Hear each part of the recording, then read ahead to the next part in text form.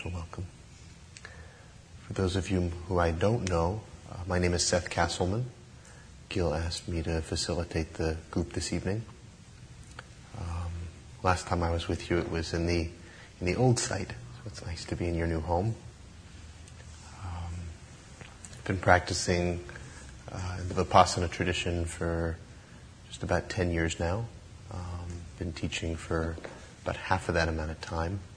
I presently work primarily in the prison system, teaching meditation, anger management, stress reduction, spiritual practice to incarcerated men and women, primarily in the state system here in California as well as in the county jail system,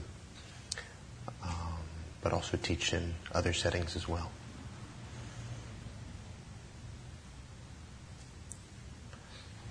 Does anybody have any questions either about the meditation instructions, their meditation experience tonight, their spiritual practice in general?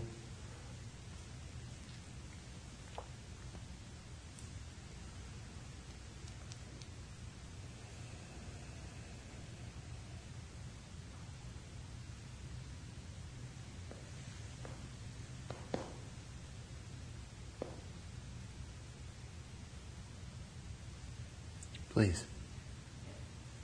More I practice, when I try to meditate, I have all these random thoughts. Lately, I find that the thoughts, the time span of any thought processing is very short. For example, if I think about sound outside, initially I would think about it and think, oh, who did it? What was it making when it pumped so hard? These days, I seem to observe it, think, oh, who might have done a minute stop, and then come back to breathing. And I wanted to find out if that is something people would normally observe. Good. So tell me if I have this right. The question is that in observing your thoughts, as your meditation practice develops over some amount of time, you're noticing that the length of the thought, generally speaking, seems to be shortening. And that while it used to be a thought would sort of carry itself for X amount of time, since we're in the peninsula, it now carries itself half X, or some portion of X. Okay. Is that normal? Which is perhaps the most common question for beginning meditators, is to describe something and then say, is that normal? Or the other version of that is, am I crazy? It is very normal. It is also definitely a sign of good practice. There are a couple of pieces that I'd like to point out there.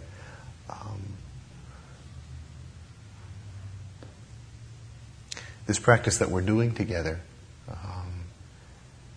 and the spiritual path, all-encompassing, is the practice of awareness, of bringing more awareness or presence to reality.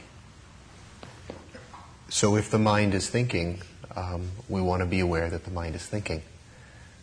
Birds fly, fish swim, the mind thinks. And as this guy once said, the mind is a wonderful servant but a terrible master. And for most of us, through most of our lives, we live with the mind as our master. We have a thought, and whoosh, we're there, we're doing it, we're moving in that direction. Energy follows attention. Where the attention is, your energy goes. So where the mind takes its attention, there you are right behind it. It's like the little kid or the man or woman being dragged along by the dog on the sidewalk in suburbia. That's the way we are with our mind most of the time. You also may have noticed that telling your mind what to do doesn't help very much. And strangely enough, the power of awareness is the one thing that actually really works. That in bringing some quality of presence, turning the light on, is actually what gives some sense of control or power or empowerment.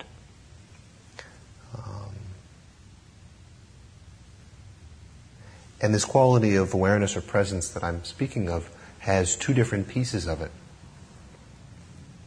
Eventually we'll get back to the question of the length of thought. For me, the metaphor that I've thought of more and more when I teach or practice awareness is that there are two pieces of it. There's a mental component and there's an emotional or a heart component. And the mental component is reflective. It's like the still forest pool reflecting the image of the moon. Last night we had a full moon, and if you looked in a pool of water, you'd see it quite clearly.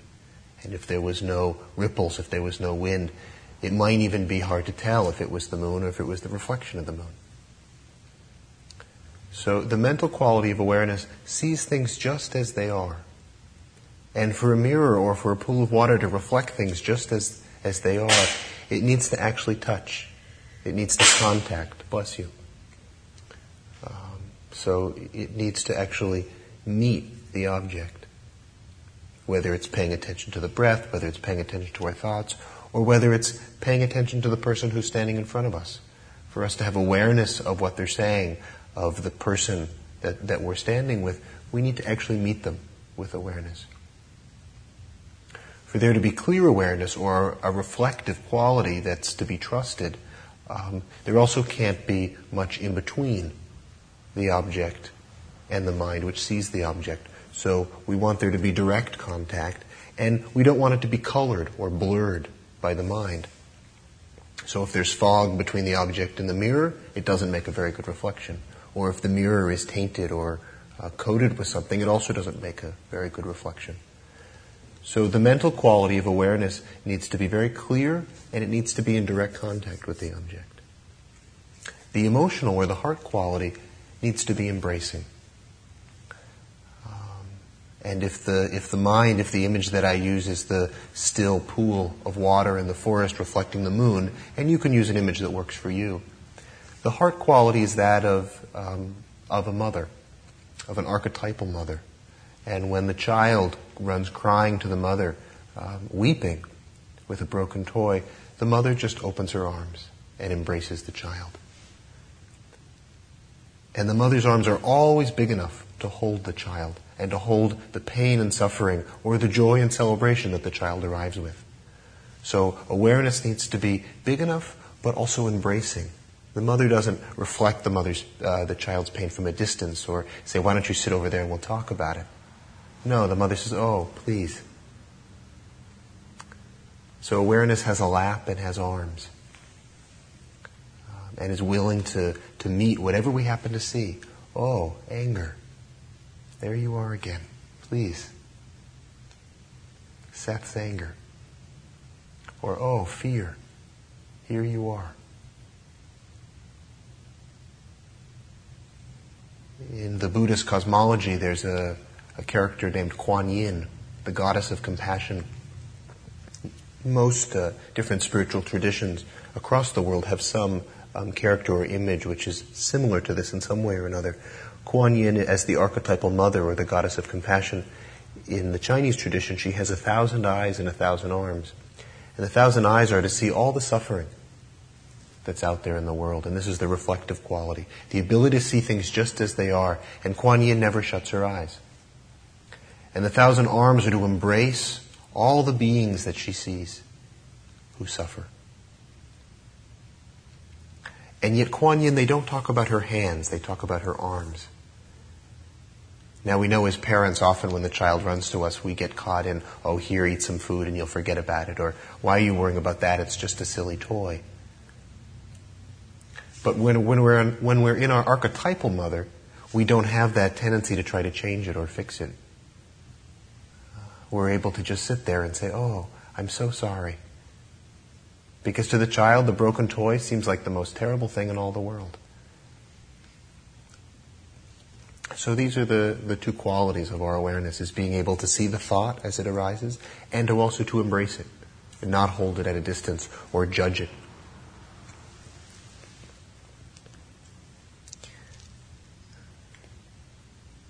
You might have noticed with your own children or just people in your life that when they're in a lot of struggle or torment, you might have noticed this with yourself as well, that really what we want is to be seen, is to be accepted, is to be loved. is to be acknowledged. We want that as well when we're in joy or when we've succeeded at something. We really just want to be seen and acknowledged and loved. And when that happens, we stop asking. It's something I discovered when I first started working in the prison system. I'm now mostly here in California with adults, but when I started a couple of years ago, it was with juveniles in New York City. And I first walked in, and I was straight out of Asia. I had done a year of meditation practice, partly as a monk and partly as a layperson in Asia. I'd come back and was still sitting quite a bit at IMS, doing some long retreats, and was then in New York where I was in the juvenile justice system. So I was good. I mean, I'd been meditating for years now. I took this long trip. I clearly had something to offer them, and I was in my peaceful place, and nothing could throw me. And I spent a long time coming up with all the curriculum that I was going to teach them and how we were going to do this meditation and this yoga. And very quickly, I had to throw it all to the wind. And any time I had any sort of agenda that was other than just them, I was sunk. They could care less about my meditation or my yoga. What they cared about was whether I cared about them, and whether I laughed at their jokes, and whether I was happy to see them, and whether I would tell the staff to shut up when they were interrupting the kids. And that it was through the caring and the connection that any sort of teaching that might happen would come. Because really what they wanted was to be embraced, metaphorically and perhaps literally. And I think that's true for all of us, and I think that's true for our thoughts and our experiences as well.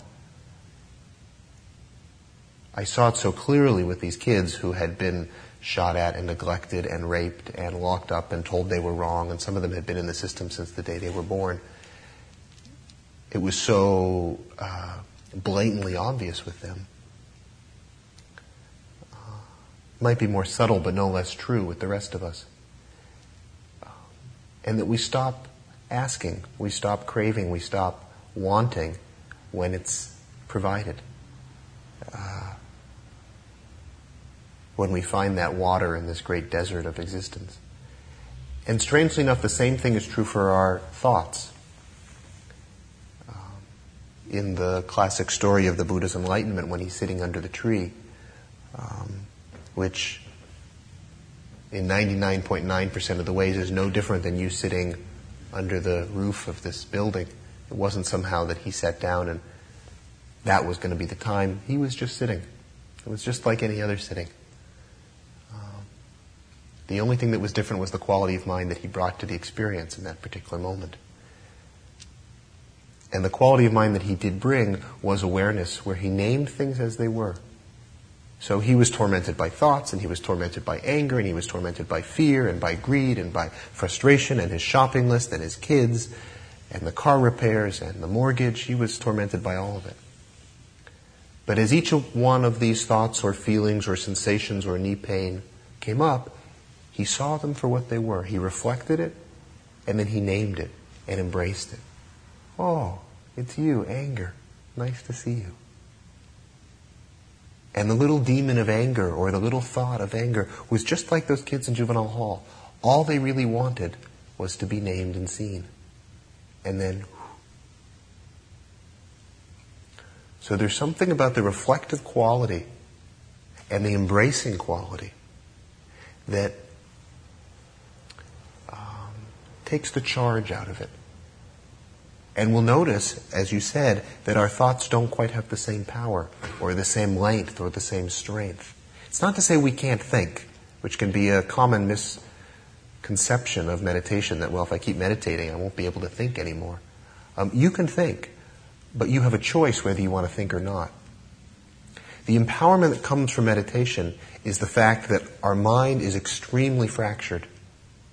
If you take a light and you send it through a prism, or you send it through lots of little holes, the light will go in many directions, but none of those lights will be particularly powerful. That's the way our mind is most of the time. We have this thought and that thought and that thought and that thought and that thought. And what meditation does is actually unifies the beams of light. It unifies the thought. So when you put it to something, it's actually extremely powerful. we're only using something like between 7 and 12% of our brain. We're using so little, we might as well try to put as much of that in one place as we possibly can. So when we bring the awareness to our thought, we then have some choice about whether we actually want to keep going with it or not. It's like checking the train schedule rather than just jumping on any old train and riding it, and then when you get off in Oakland and you realize actually you wanted to go to Daly City. No. When you start to get on the train, you realize this isn't necessarily the train I want to get on. Back to the station.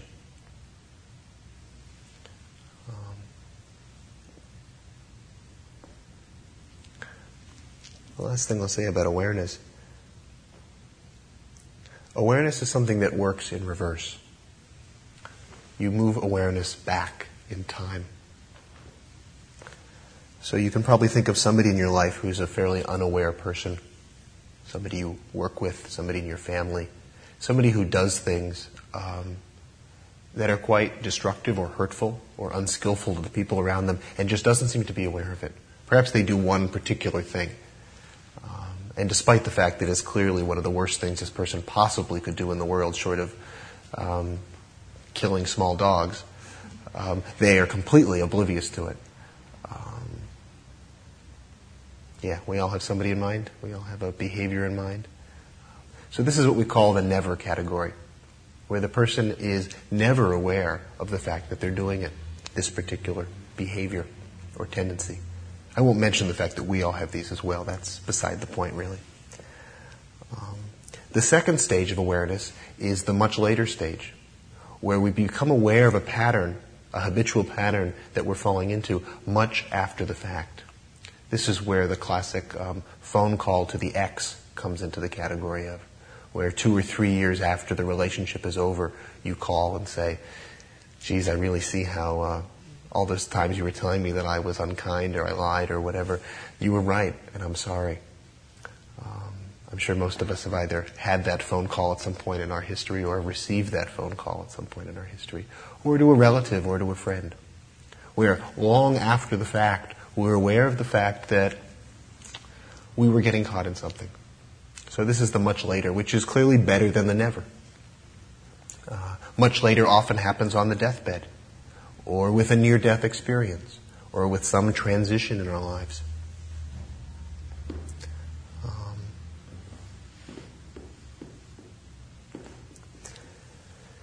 Moving it further back is a little bit later, where awareness comes after the fact, but it doesn't have to wait 4 or 5 years or till we die. For myself, I notice often when I get in a difficult, conflicted situation with somebody, if I get angry at somebody, it's when I leave and I get in the car and I'm driving home that I think, you know what, I didn't need to let myself say that. I didn't need to treat that person that way. But somehow I couldn't stop it, or I wasn't aware of what I was getting caught up in the moment. But by leaving the situation, I was able to reflect on it and get some perspective, that awareness came in. This is an important place to start to see how effective leaving the situation can be. And for me, often I'll find I'll take a bathroom break in the middle of a difficult situation. That just by leaving for a moment, I could bring a quality of awareness that I couldn't bring in the midst of the situation. And by creating some time away, I actually can bring a higher quality of awareness. So we have never, we have much later, we have right after. We then have in the midst of the experience, which is what happens in our meditation practice. Okay, first so let's translate the whole thing into meditation. First it's, when you get home, you realize, boy, I was thinking about that all through meditation, whatever that was. And then it's as soon as the bell rings, so that would be much later. As soon as the bell rings, you realize you were just lost in thought for the last 30 minutes. That's right after. Then there's during, where in the midst of the thought, or in the midst of getting carried away with whatever carried you away in this particular moment of meditation, you realize, oh, I'm thinking. Or in the midst of a conflict with somebody, you realize that you're caught up in some amount of fear or anger or wanting. This is a difficult place, but this is the most empowering place where you actually can change things. Is that by bringing the awareness there, you actually have the possibility of choice. Do I continue, or do I shift and return to the breath? Do I continue yelling at this person, or do I try to do something different?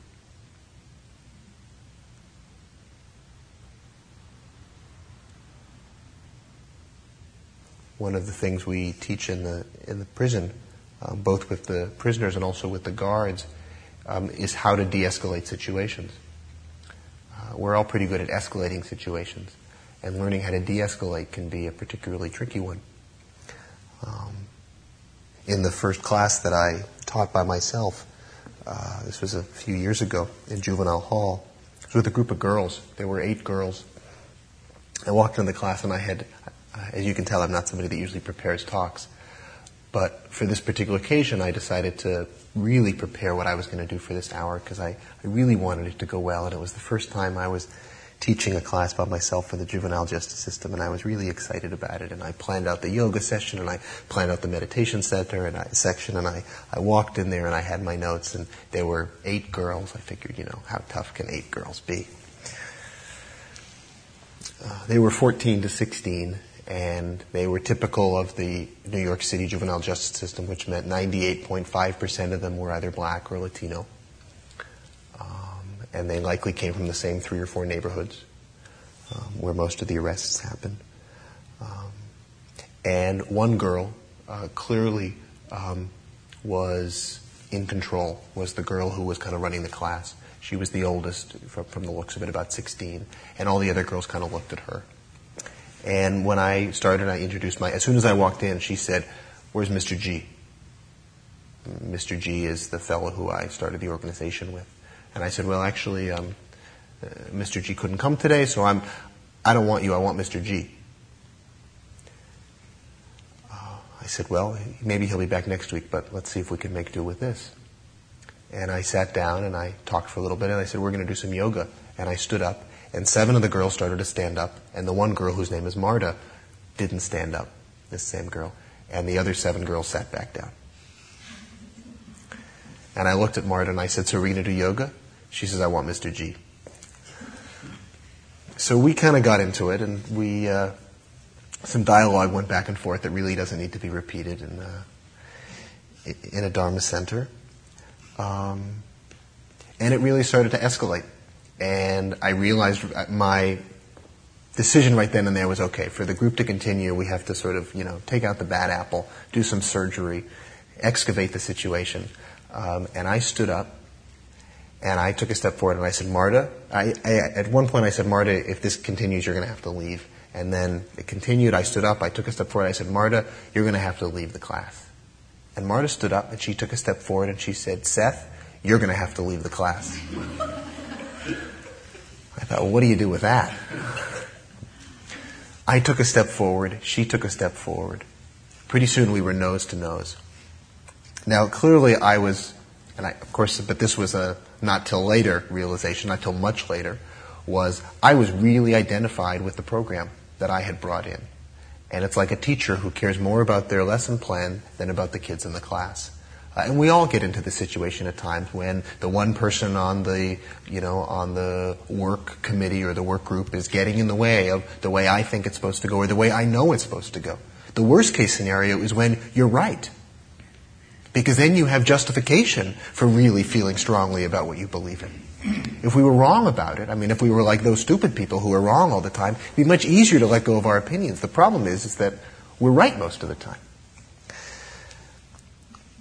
So I was caring a lot more about the program that I had brought in than I was caring about Marta. So we got nose to nose. And it was the closest that I had ever felt like getting in a fist fight since I was probably about 12 years old. And the 3 thoughts that went through my mind, I think there were 3. One was, my goodness, if we get in a fist fight now, this is going to be the end. I'm my first class teaching by myself. Here I am in juvenile hall. I've gotten this far, and this is going to be it. At the ripe old age that I'm at, that's going to be the end of my career. The second thought was, what was the second thought? The third thought was, I think I can take her.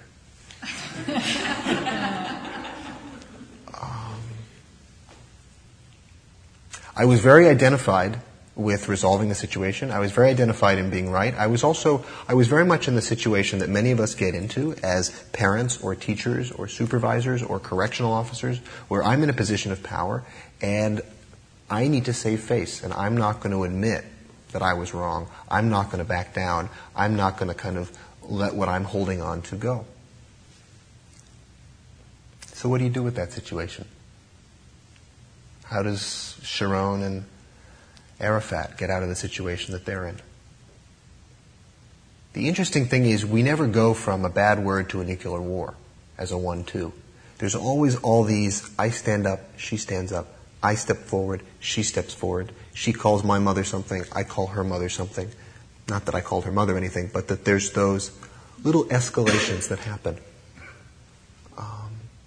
And then eventually we're at nuclear war. And I, at that moment, had no idea how we were going to get out of that situation. For me to just kind of slink away and sit back down, I felt like I would have lost control of the class for the rest of the time. It was actually Marta who de-escalated the situation, and I don't think she even realized how skillfully she was doing it. There we were, almost touching nose to nose. We each kind of clenching our fists, and she said, "Why don't you lead us in the meditation?" All along, what Marta wanted was for us to meditate and not do yoga. She didn't like the yoga. And Soren, Mr. G, always started with the meditation. Usually there's some underlying desire that people have that hasn't been clearly stated, that the other person doesn't realize. Oh, if I gave you this, then you'd feel okay. So that was one piece of it. The second piece was she was giving me something. She was allowing me to stay in the teacher role and to facilitate the situation. What she gave was a doorway out. We had escalated, and usually the only way is for one person to fall or to jump or to be pushed off and to fall on their face. And she gave a doorway out where I could walk through and still be in the position that I felt identified with being in. So I thought about it for a minute, and I said, okay. And we both sat back down. Neither one of us turned our back on the other one. We kind of backtracked. And we sat down, and we did the meditation. The one that I usually start with the kids, we can do it briefly. You just shut your eyes. You can sit however you're sitting. It's perfectly fine. And you can't move your lips and you can't move your fingers. Just count how many times the bell rings.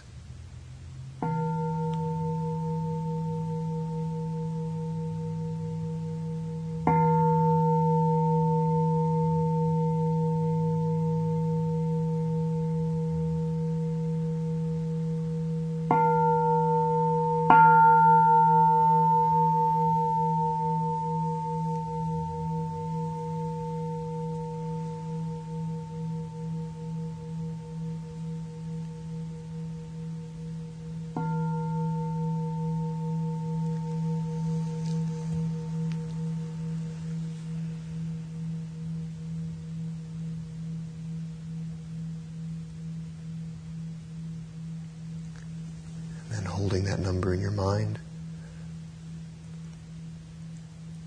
Finding a place in the body where you feel the breathing.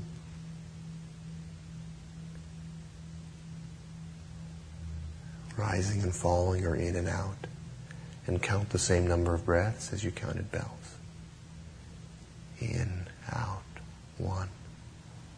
In, out, 2. Take however long you need.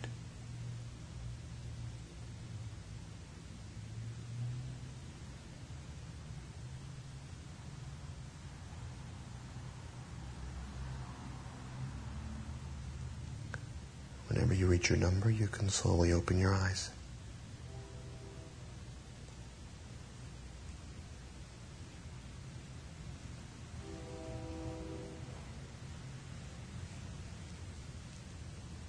We did that meditation, though we sat in silence for a while longer. And as soon as there was silence, I had that perspective to be able to bring awareness to what had happened. And the first thing I got was, I have to apologize to her. And the second thing I got was, I really don't want to apologize to her. And what actually convinced me that I should apologize to her was when I realized this will probably be the first time that anyone in my position has ever apologized to her. So when the meditation finished, after about 4 or 5 minutes, we opened our eyes, and I turned to Marta and I said, "Marta, I'm really sorry that I got angry at you. I didn't appreciate how you were acting, but I had no right to yell at you."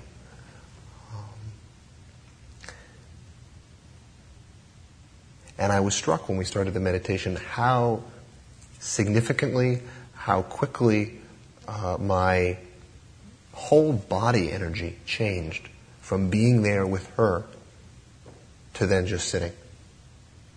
And how much it changed just by getting out of the situation. And bringing awareness to what my experience was. Because when I was standing there with her, I had very little experience what could be called in the vertical plane, what's happening on this axis. All my awareness was on the horizontal plane and was fixated on her. And it's a feedback loop. I send out energy and it comes back and it intensifies. Sort of like if you push on somebody and they push back, it actually makes it easier. If you physically push on somebody and they push back, they do have to work for you. And it's sort of a charge. You get engaged. Or if you push on somebody and they sort of lean back, they make you push more because they're moving away. But if you move the awareness out of the horizontal plane, so to speak, into the vertical plane, you're turning the light of awareness inward. Rather than seeing what they're doing and creating the feedback loop, you're just being aware of what's happening right now.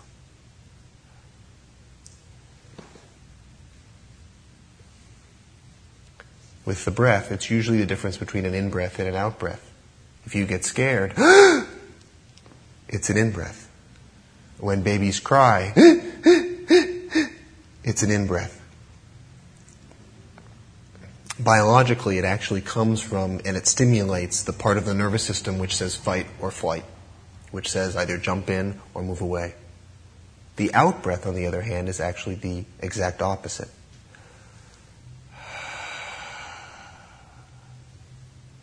Where you actually begin to come on to the vertical plane. So during the meditation, I realized I needed to apologize to her. I apologized. We then actually, to finish the story, we went around and did a bit of a check-in. And each of the girls kind of spoke a little bit. And I didn't think Marta was going to say anything. She said, "I'm fine." Then paused just long enough that it seemed like it was time to move on to the next group, to the next person. She said, "It's been kind of a tough day." And that was it. I was just about to move on to the next person. She said, "I broke up with him today." And from there out flowed this whole story about this boy in juvie who she had been involved with and she had broken up with this very day, and how he had still been in a gang, he was in for murder, he was in still a lot of trouble, his friends were smuggling him in drugs and he was still doing drugs even inside juvenile hall, and she was really trying to help him study for his GED, but he had stopped studying. And so she finally had to leave him because it was turning into a bad influence on her, and that led into the story about how the last 4 or 5 boys that she'd been involved with were always getting into trouble, and she was always trying to help all of them and trying to get them on the right track, and it never worked. As she was saying this, the guard came in and gave me a piece of paper to sign for the class, and she stopped when I started to sign the paper. And there was a pause, and I said, as I was signing the paper, I said, "You're one of the kindest people I've met in a long time." From how she was talking about how much she was trying to help these different boys. And I finished signing the paper and I put the pen down and I looked up, and Marta was doing this thing that I have only seen in television sitcoms. She went like this. "Who are you talking to?" And I said, I'm talking to you." She said, "What'd you say?" I had to think about it a minute because I just sort of said it off the top of my head. I said, "I think I said you're one of the kindest people I've met in a long time." She said, "Oh, next person." That was all she said. At the end of the class, when we had finished, she came up to me, and the girls often come up and give a hug, which is kind of a little shoulder. You kind of put your hand around the shoulder and you kind of bum shoulders. And she came up and she shook my hand. She did a handshake. She put her hand on my shoulder And when she was doing this, she leaned right next to my ear and she said, "That was the nicest thing anyone's ever said to me." And then she pulled back, and so everyone else could hear, she said, "You can come back next time." And she walked out. I was really struck how she had to still kind of keep her posture, keep her position, just as I had to keep mine. She had to keep hers. As the guard was walking me out, I asked about Marta, and he said, "You don't know her?" And I said, "No, I've never met her before." He said, "But you haven't seen her photo?" And I said, "No, why?" She said, she's been on the cover of every single New York newspaper on and off over the last year. When Marta was 12 and a half, she was in the back seat of a cab with another member of the Bloods gang, and they were robbing the cab driver. And Marta had the gun, and she held it to the cab driver's head. And when the cab driver started to get out of the cab, she said, "If you move, I'll shoot you." And he started to get out of the cab, and she shot him and killed him. Marta's now she's almost 18. She was arrested when she was 14.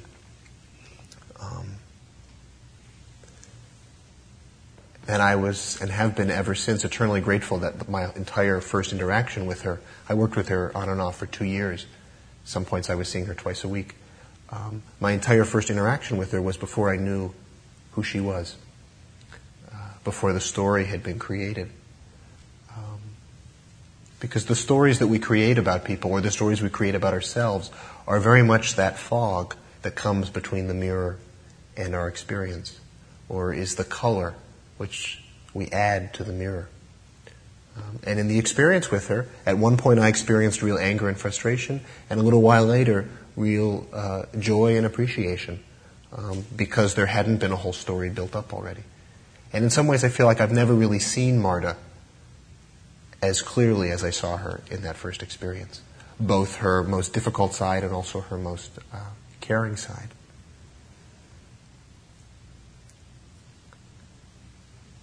So the awareness moves back. We see things never, we see things long after the fact, we see things just after, we see things during. And we try to de-escalate what's happening during our meditation or during our lives.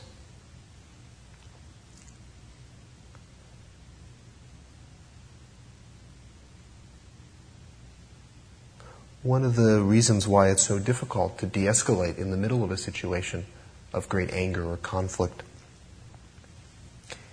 is that our age-old patterns of response get triggered. Why am I doing this again? I thought, I've been an angry person all my life. Do I have to keep doing this? Why do I keep giving in whenever I get pressured? We have these habitual patterns that we fall into. And in the midst of the situation, it's very hard to change them. And we often add on top of that some level of judgment about, can I be over this already? I'm 49 years old and I'm still acting this way. These were the things that kept us alive when we were children. These defense mechanisms that we now hate so dearly and love to hate. These were in fact the very same things that when we were children enabled us to live in a difficult world, in a difficult society, in a difficult family, and protected us, and literally, metaphorically, but also literally kept us alive. And when we realize that, in a deep and sincere way, we can't do anything else but honor and appreciate and bow to these neurotic sides of ourselves. And say, "Oh, right. You're 6 years old. Thank you." And these defense mechanisms that come up, they seem so silly for a 29-year-old or a 39-year-old or a 69-year-old. But when we were 6, this is what we needed. A soldier wears his armor on the outside. A knight in shining armor has the heavy protection and the shield and the sword because they feel soft and weak on the inside. Like a clam or like a crab with their hard protection. A warrior, on the other hand, when you picture a kung fu warrior in a movie, he or she wears only a gi and carries nothing or maybe a simple stick. Why? Because they have strength on the inside. And from that inner strength can come this warmth and caring, and can be embracing even of their enemy. The Dalai Lama's now famous line, "The Chinese, my friends, the enemy." He can embrace them because he knows he has enough inner strength that they can never beat him. This is the empowerment we come into with awareness. By seeing things as they truly are, by connecting to our vertical axis, by finding our own inner peace, it actually becomes our strength. Just as the strength of bamboo is the space in the middle.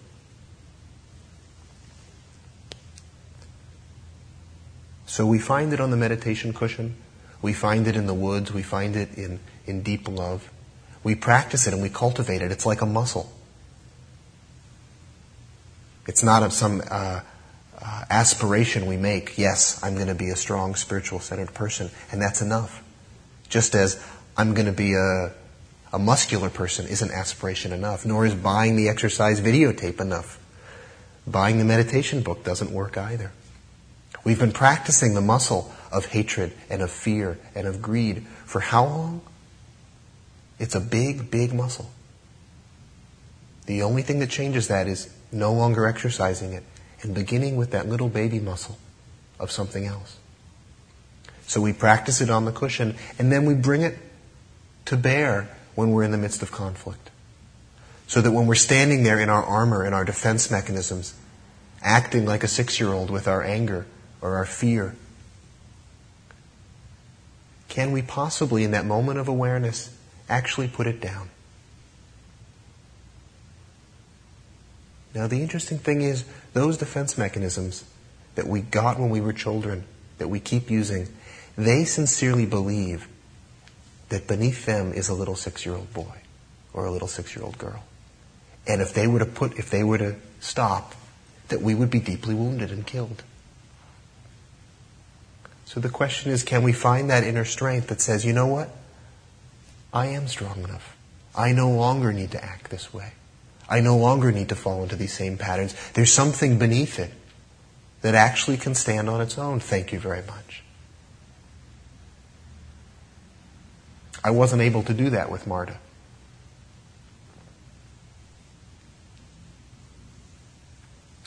Eventually, as we move the awareness further back, we don't get ourselves in those situations. And the next stage before, in the midst of the unskillful action, is between the emotion and the action. This is a very important one, particularly for people in prison, including all of us in the prisons of our own lives. So much of the time, we are unable to see the separation between having a certain emotion and acting upon that emotion. Yes, goddammit, I'm angry, and I'm going to let you know about it.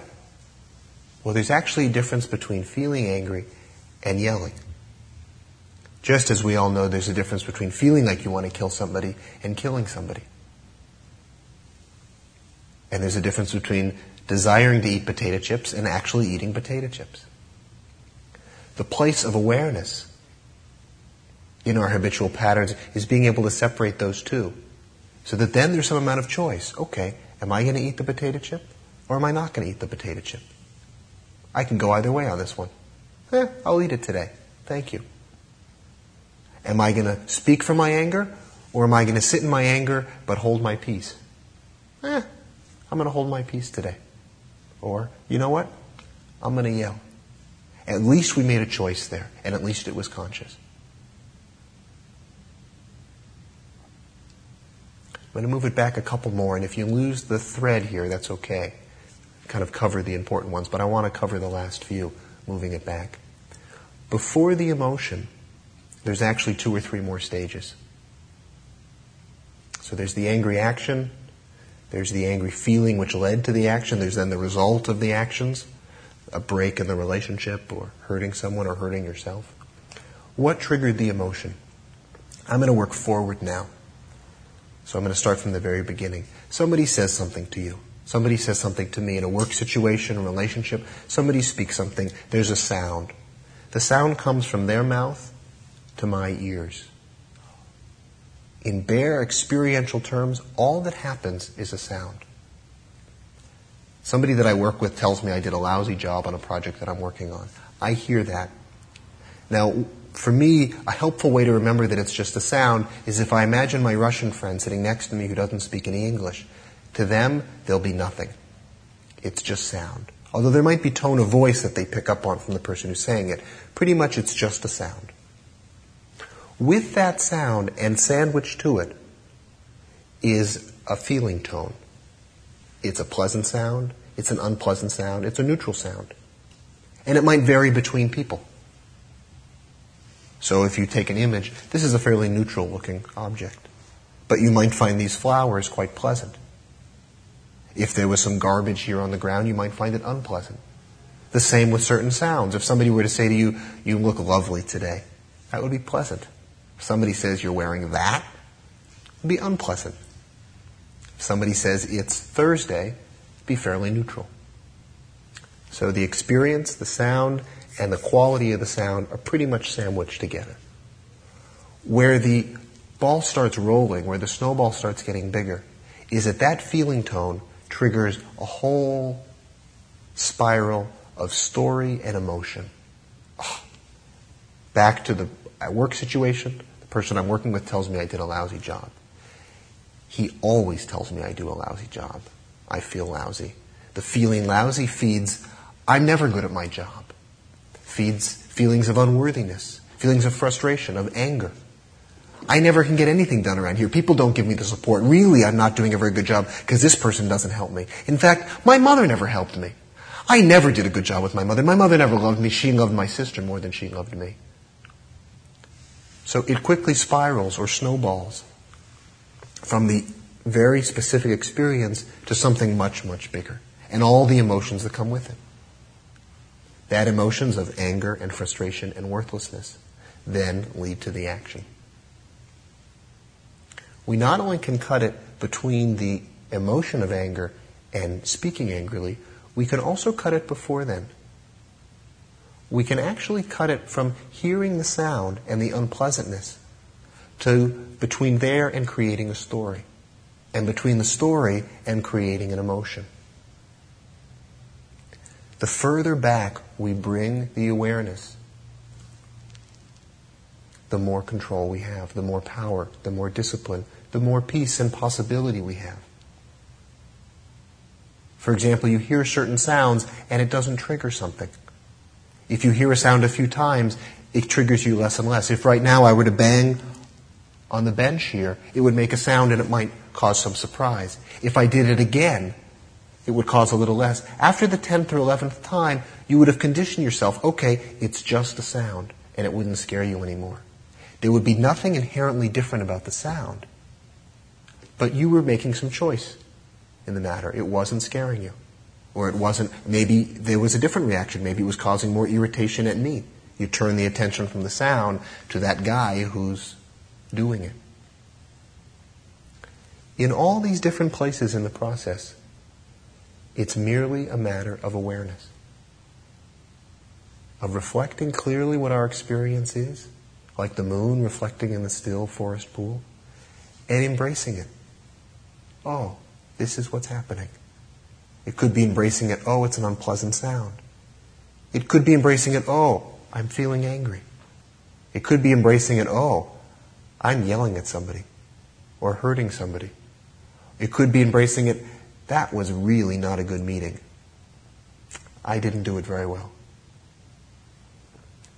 But in all cases, there's arms that are big enough to hold it.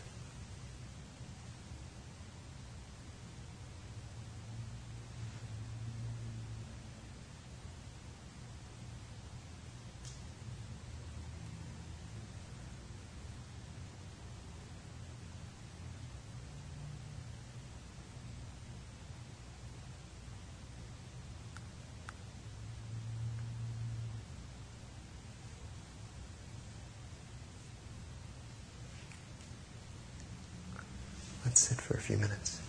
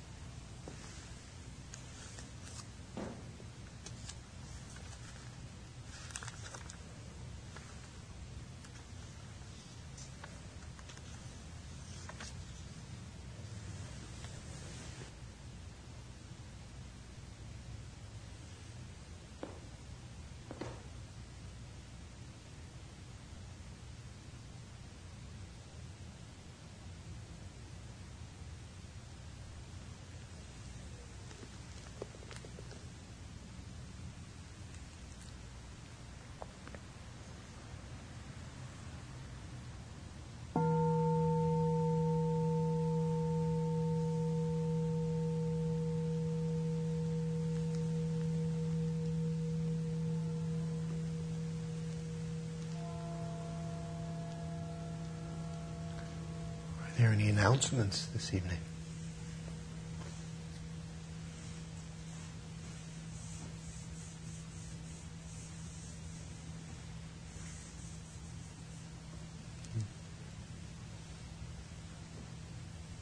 Guess not. I promise I won't take 45 minutes again if anybody had one more question before we end. Please. If you're sitting like for the first time or the first few times, how do you deal with the problem of having your legs all numb? Legs all numb. The question was when your legs fall asleep in the first few times sitting. I hate to tell you this, but my legs still fall asleep. So it may or may not go away. A few thoughts though. Different postures definitely can help. Sitting in a chair. If you raise your buttocks up a little higher so that your knees can be, the more you can get your legs directly on the ground, that can help by actually sitting on the front of the cushion so that your knees are down, which can be easier if you kind of prop your legs up. If you're propping your bottom up. That can be helpful. The other thing is it's really okay, to move if necessary. Again, it's not what you do as much as bringing some awareness to it. So if you decide to move, it's not that you're moving out of reaction, but that there's some conscious decision of, I'm going to move, and you keep the awareness fairly steady as you're moving. So you're shifting the leg, and your awareness is there, and then you return to stillness, and you bring your attention back to the breath. So if you need to shift your posture or straighten your legs out for a while, the thing that I often do when my legs fall asleep is I'll stand up, and I'll do some time of standing meditation, let the circulation come back in, and then I'll sit back down. Can I add something? Please. I was trying to find out various postures that I could feel comfortable in, and I found that there was no posture really that would make me completely comfortable and be unaware of my body. And eventually I realized there would be a pain on my calf muscles. I said, now there is a pain. And then I said, I think I can live with it. And then it's not like the pain goes away because I think I can live with it, but it's still there. But it never seems to have the same potency it used to have initially. And I guess it's my own personal problem that I can't find a posture that completely removes all physical disturbances. I'm sure that some of you could.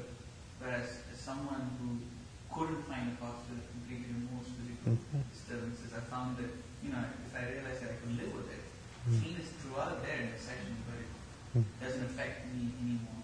In a way. Thank you. So it's, I guess, a pessimistic view of things. It's a realistic view of things. Yeah. If you sit long enough, your legs will certainly fall asleep. As one fellow said, the worst part about your legs falling asleep during the day is that they'll be up all night. There's some material out by the Dana Baskets about the prison project, if anyone has interest in picking up material. And there's also a third Dana Basket tonight specifically for the prison project, if people have an interest in supporting the practice that we're doing being taken to other places. This is specifically for 2 women's penitentiaries in the Central Valley, as well as a county jail in the Central Valley. Starting tomorrow, I'll be at San Quentin and Marin County Jail. So the program is starting to expand. We just got news there's some possibility. We do a lot of work with the correctional officers as well. There's some possibility in the next year that our program will be required for all sheriff's deputies that work in county jails throughout the state.